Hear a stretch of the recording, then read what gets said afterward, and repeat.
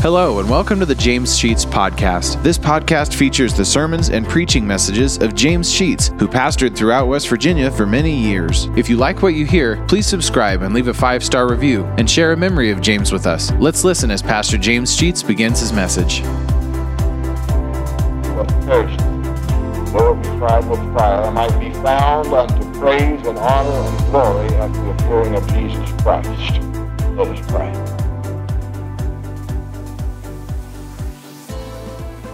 Lord, we come as your children this evening, and we have felt your presence with us, for the Spirit has been dealing with our hearts, and we praise your name for giving Steve the desire to stand in the pulpit and endeavor to serve you as he has so wonderfully done this evening. We thank you, Lord, for all of the members of this church, and most especially our youth who are demonstrating a desire to serve you in a very special way. Now, as we look at your word tonight, dealing with those things where we live, may our hearts be open and receptive. We would understand your truth. For this we pray through Christ our Redeemer. Amen. This morning we talked about the negative side of the word temptation, in which we dealt with the problem of temptation usually being that which the devil throws at us in trying to detract us from our purpose, to take us away from the church, to take us away from prayer, away from any kind of service to the church. And we've all been through those problems of being very strongly tempted, and sometimes we have yielded to that which we knew was wrong, but our relationship to the Lord was not as strong as it should have been. We didn't have on our armor, and therefore the devil got to us and succeeded in detracting us from our main purpose and goal in life. It's all happened to us. It has happened to us all. But the other side of this subject, temptation, is more tied up in the term trial. And you will find it used throughout the Scripture, in which you have to read the content to determine if the word temptation is meaning that which the devil is doing or that which the Lord is doing. Because the word is used to say that the Lord tempts us. But when you really get the content of the Scripture at that point, we suddenly discover it is the Lord tempting us, meaning the Lord is trying us. He's putting us to the test, as opposed to Satan, who is trying to get us to do wrong.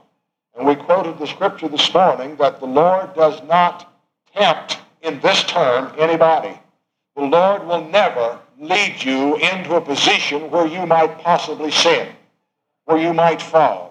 That is not his purpose. That would be counterproductive. The devil will do that because it's producing for him. The Lord will not tempt you.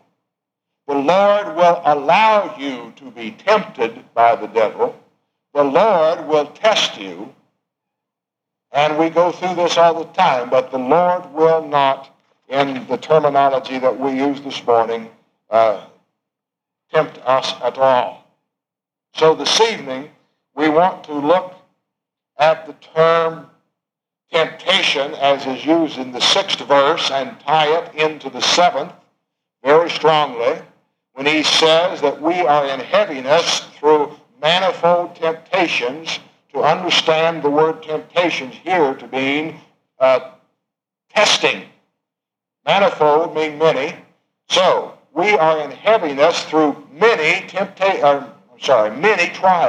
We are in heaviness through many trials. And all of us have felt heaviness because the Lord is putting us to the test to see what we're made out of.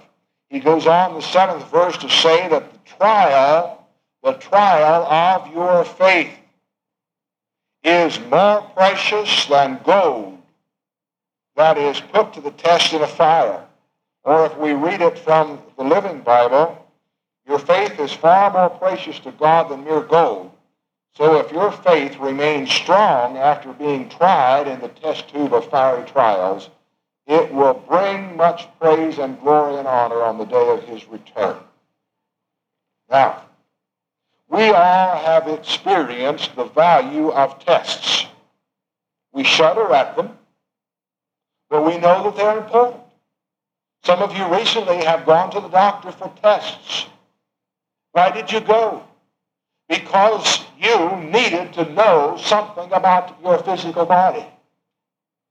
And the tests had to be done. They weren't exactly desirable. Some of them hurt and were uncomfortable and all the things, and we resist them as much as we possibly can. But we recognize the value of going through the turmoil in order that we might know the results.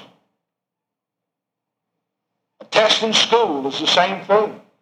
It is important for the student to be tested, to put his mind or her mind against the subject matter and see if in fact he or she has obtained the knowledge that has been presented in the classroom. Some of us have, some of you maybe, I don't recall that I ever specifically did, have tested an engine. One of the things you do to an engine is rev it up to see just how much it'll take before it breaks. You really put it to the test, and all of the automobile companies do that with a new engine. They will test it to its extreme to see how much it will take to break it, for something to go wrong. That's important for them to test that engine in their laboratories and on their test tracks, because it means that we have a safer product to drive. And when you buy a Ford or a Chrysler or a General Motors or American Motors or whatever product, we can be fairly secure in knowing that that automobile will be capable of doing more than we're going to require of it. Sometimes we get a lemon and it doesn't work out that way, but that's the mechanical problems. We understand the value of testing.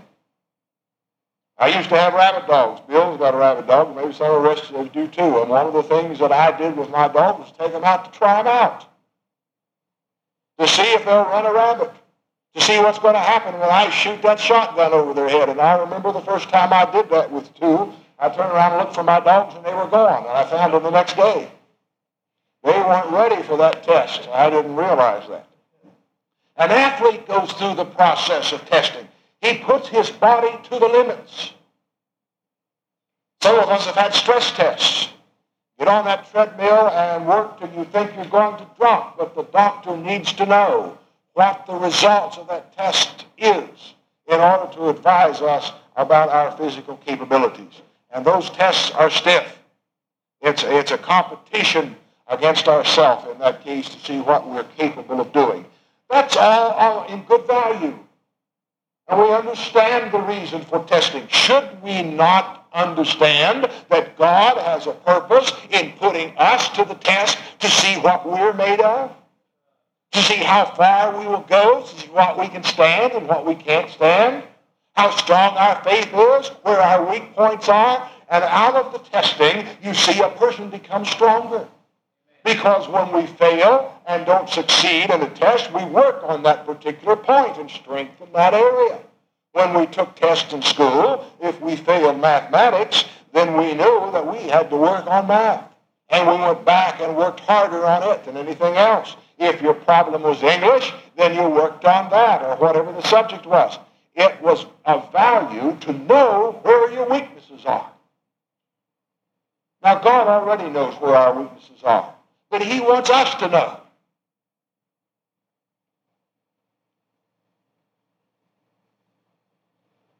Now, this morning, we read from 1 Corinthians chapter 10, verse 13, which dealt with the subject of temptation. I want to go back to that just for a moment. 1 Corinthians 10:13.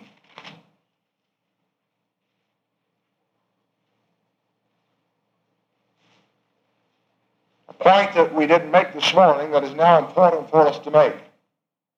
No temptation, let me start over. There hath no temptation taken you, but such as is common to man. But God is faithful, who will not suffer, that is, not allow you to be tempted above what you're able to bear, but will, with the temptation, also make a way of escape. The center phrase, God will not allow you to be tempted above what you're able to bear. He will allow Satan to tempt you. He will allow it. And as a result of that, he can use the temptation that Satan brings as a test to determine what you're made of. One of the things that is important for a person who is on a sugar-free diet is to be able to walk by a piece of chocolate cake and leave it alone. It is not good to hide the cake. He must be strong enough to resist the temptation and leave it alone. That's tough, but it's important. Sometimes I succeed in doing that, and sometimes I don't succeed too well. It's awful easy to reach over there and grab that piece of chocolate cake. But it's important for a person who, I think, for a person who is on a given diet, not to try to hide all that stuff from him. He's got to have enough fortitude and enough guts to walk by it and say, I can't have it, and leave it alone. It's also important for us as a Christian to be able to see sin and not yield to it. You see, we can't escape being in the presence of sin, of having it thrown out where we can see it. You can't watch television without being tempted to do something wrong. Whether it's immorality, whether it's alcohol, whatever it might be. It's there.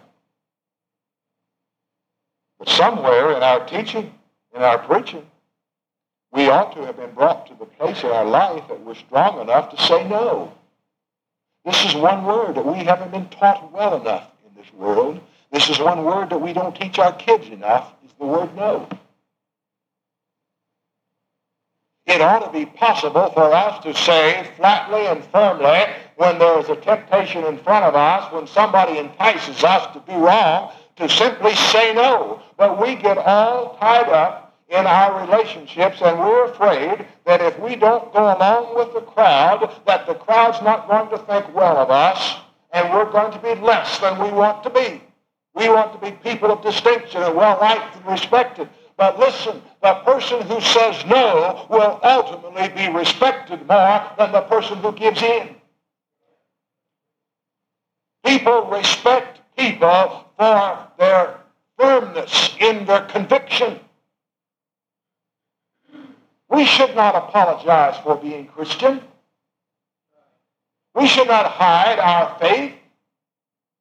It ought to be out there where people can see it, and when they question us, say with assurance, yes, indeed, I am a Christian. Yes, I go to church. Yes, I believe in prayer. Yes, I read the Bible. Let's don't hide our faith because somebody might think that we're rather odd to be individuals who go to church and do all those things that they don't seem to think is so valuable. You discover after a while that even the hardened sinner respects the hardened Christian. Did you hear the word I said? A hardened criminal will respect a hardened Christian. But nobody respects anyone who is wishy-washy and uncertain as to where they stand. Nobody. There is honor among thieves, so the statement is. A thief respects the honor of another thief. I'm not quite sure why all that is, but that happens so. So, our life should be put out there Even though the temptation is in front of us and Satan stands there and barters with us and appeals to us and pleads with us to go ahead and eat the apple on the tree, we ought to be strong enough in our faith to say absolutely no. And in this process, God has put us to the test to see just what will we do with our faith. What will we do? Back in the Old Testament, we have the test of Abraham. You remember Abraham had no children, but God had promised him an heir who would be the father of a great nation. And then the day came when God said to Abraham, I want you to take your only son, Isaac, and I want you to take him out there on the mountain, and I want you to put him on an altar and kill him and give him as a sacrifice to me. You talk about a test. Quite a test. I remember a missionary who said one time that he observed a pagan, I think it was in Africa, if I recall right, who had 2 children. One child was a weakling, a cripple. The other child was a perfect specimen of health. And this particular tribe worshiped the god of the river. And that god required human sacrifice for the forgiveness of sin. And that missionary watched that woman take her healthy child and pick it up and throw it into the river as a sacrifice to the god of the river. And the missionary spoke to her about it and was criticizing her a little bit about doing such a thing. And made the comment, well, if you were going to do it, why didn't you sacrifice your crippled child instead of your whole child? And this woman made a very good point. She said, I don't know what your God requires of you, but my God requires the best that I have. I think it's time that we recognize that our God requires the best there is of us. And Abraham was required to offer the only thing, not only the best, but the only thing that he had, and that was his only son. And so he went to that mountaintop, and he prepared the altar, and he bound his son, and he took the dagger, ready to strike it in his heart to kill his son before he set the altar on fire. And God stayed his hand, and he said, now I know that you believe and worship me. Now I know. It was a test. It was a test. Could you pass the test? Job is another illustration of a test. Satan came to God, complained that this man Job that was down upon earth, God was protecting him. God wouldn't let anybody near him. No evil could beset him. He had everything that possibly could be, and no opportunity that Job could even think about disobeying God. Satan said, you take away all the things he has, and I'll guarantee you he'll blaspheme you. He'll curse you. And God said, all right, I'll let you have him, but you can't take his life. God placed the limit upon Satan. Satan came down and took away from him all of his family, all of his possessions, until he was in absolute poverty, and covered him with boils from the crown of his head to the very soles of his feet. He was absolutely covered with boils. He sat there in the ashes, in misery, absolute misery. And his wife said to him, why don't you curse God and die? But he wouldn't do it. He didn't understand what had happened to him. He didn't know why he was going through the trial. He didn't even know it was a trial. He couldn't comprehend his position in life now. He once had everything, and now he had nothing. He once had all the friends in the world, and now they were gone. His children were gone. Everything was gone. God was putting him to the test to see, would he curse him? Satan said he would. Job refused. And the scripture tells us that God blessed the latter part of Job's life more than he had even blessed the first part. Listen, the man and the woman that passes the test that God puts upon him will be blessed. God will bless his life if we're faithful. He wants to know how much faith we have. 1 Peter chapter 4, verse 12 says something very important on this very subject. He says, Beloved, think it not strange concerning the fiery trial which is to try you, as though some strange thing has happened to you. It is not strange that God tries us. And Peter says to us, do not think it is strange if you're under a trial. Don't think it's strange. James 1:2 says, consider it joy, my brethren, when you encounter various trials. Consider it joy when you're undergoing trials. James 1:12 says, blessed is the man who perseveres under trial. He will receive a crown of life.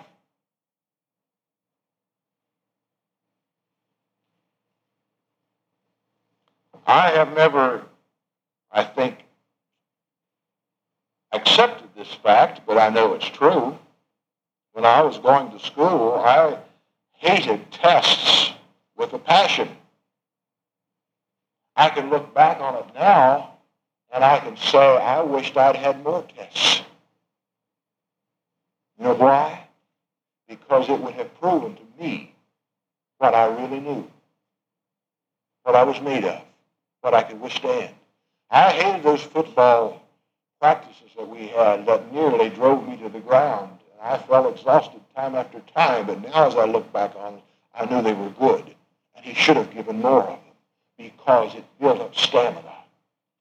I don't like to go through the problems that life has to offer any more than anybody else does. But there's one thing that I think we can realize in parallel, that the trials that we go through, if we are faithful to God and will resist the temptations of the devil and stand firm and keep our faith in God, the end of our life will be more glorious than the first part. We've got good yet to come. It's not behind us, it's in front of us. The better part of our life is not yesterday, the best part of our life is tomorrow. And the day after tomorrow. The anticipation of what God has prepared for us should be far superior to what we've already experienced.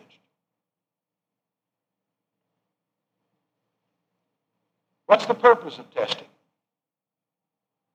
Why didn't God just come along and say, now look, Satan, don't you touch Job? Why did God allow this? Number one, God allowed it because Job showed his true colors. And God will put us to the test in order that we might show our true colors. Go back with me to Deuteronomy. Deuteronomy chapter 8. Deuteronomy chapter 8 is talking about the reason for the 40 years of wandering in the wilderness for the Hebrew people. Why didn't God just allow the people to come out of Egypt and just walk across the desert and into the promised land in a matter of a few days? He could have. But he states in chapter 8, verse 2, the reason. Number one, he says, to humble thee. And secondly, to prove thee, to know what is in thine heart. There are two good reasons right there for testing. Some of us need to be humbled. Some of us are too high and mighty. Some of us have too much power of our own that we think that we are capable of doing anything we want to do. We have got it made. We know how. We are well off. God will have to prove to us that we are nothing before we can be something. Sometimes he has to do that to us. So one purpose of trials is to humble us, to bring us down.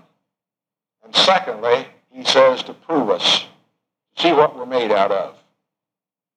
Look at chapter 13 of Deuteronomy and verse 3.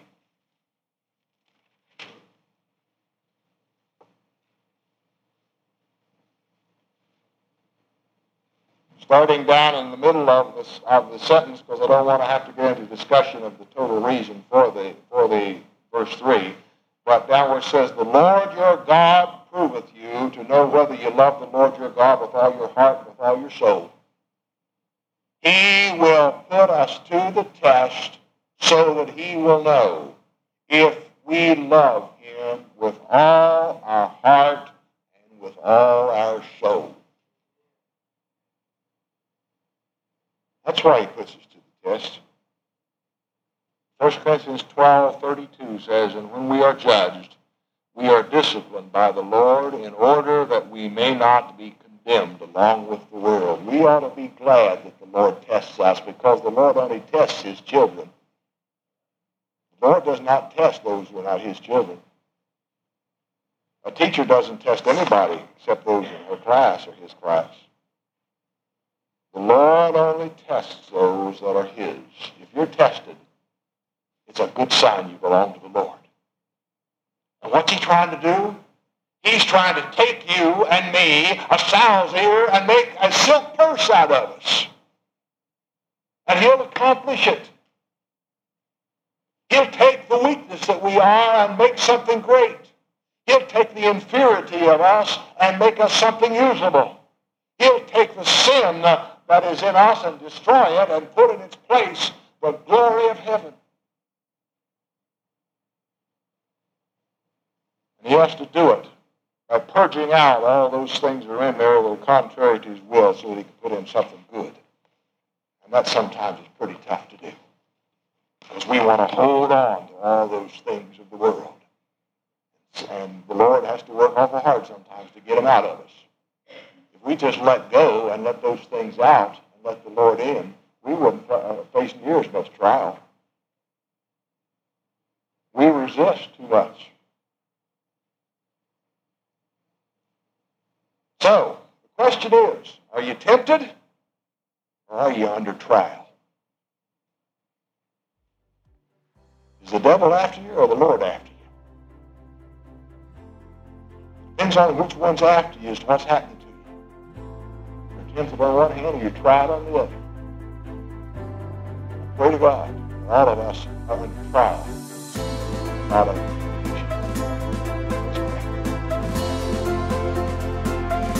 Thank you for listening to today's message. If you like what you hear, hit the subscribe button. You'll receive automatic notifications and downloads when a new message is added to the podcast. Also, please leave a 5-star review and take the opportunity to share stories, memories, and appreciation for James Sheets and how God used him to impact your life. If you'd like to know why and how this podcast got started, check out our first episode. Lastly, if you want to donate to help offset the cost of operating this podcast, you'll find a link to our PayPal account in the podcast description, and email us at james.sheets.podcast@gmail.com. Thank you for listening, and remember to trust in God for today and for all of your tomorrows.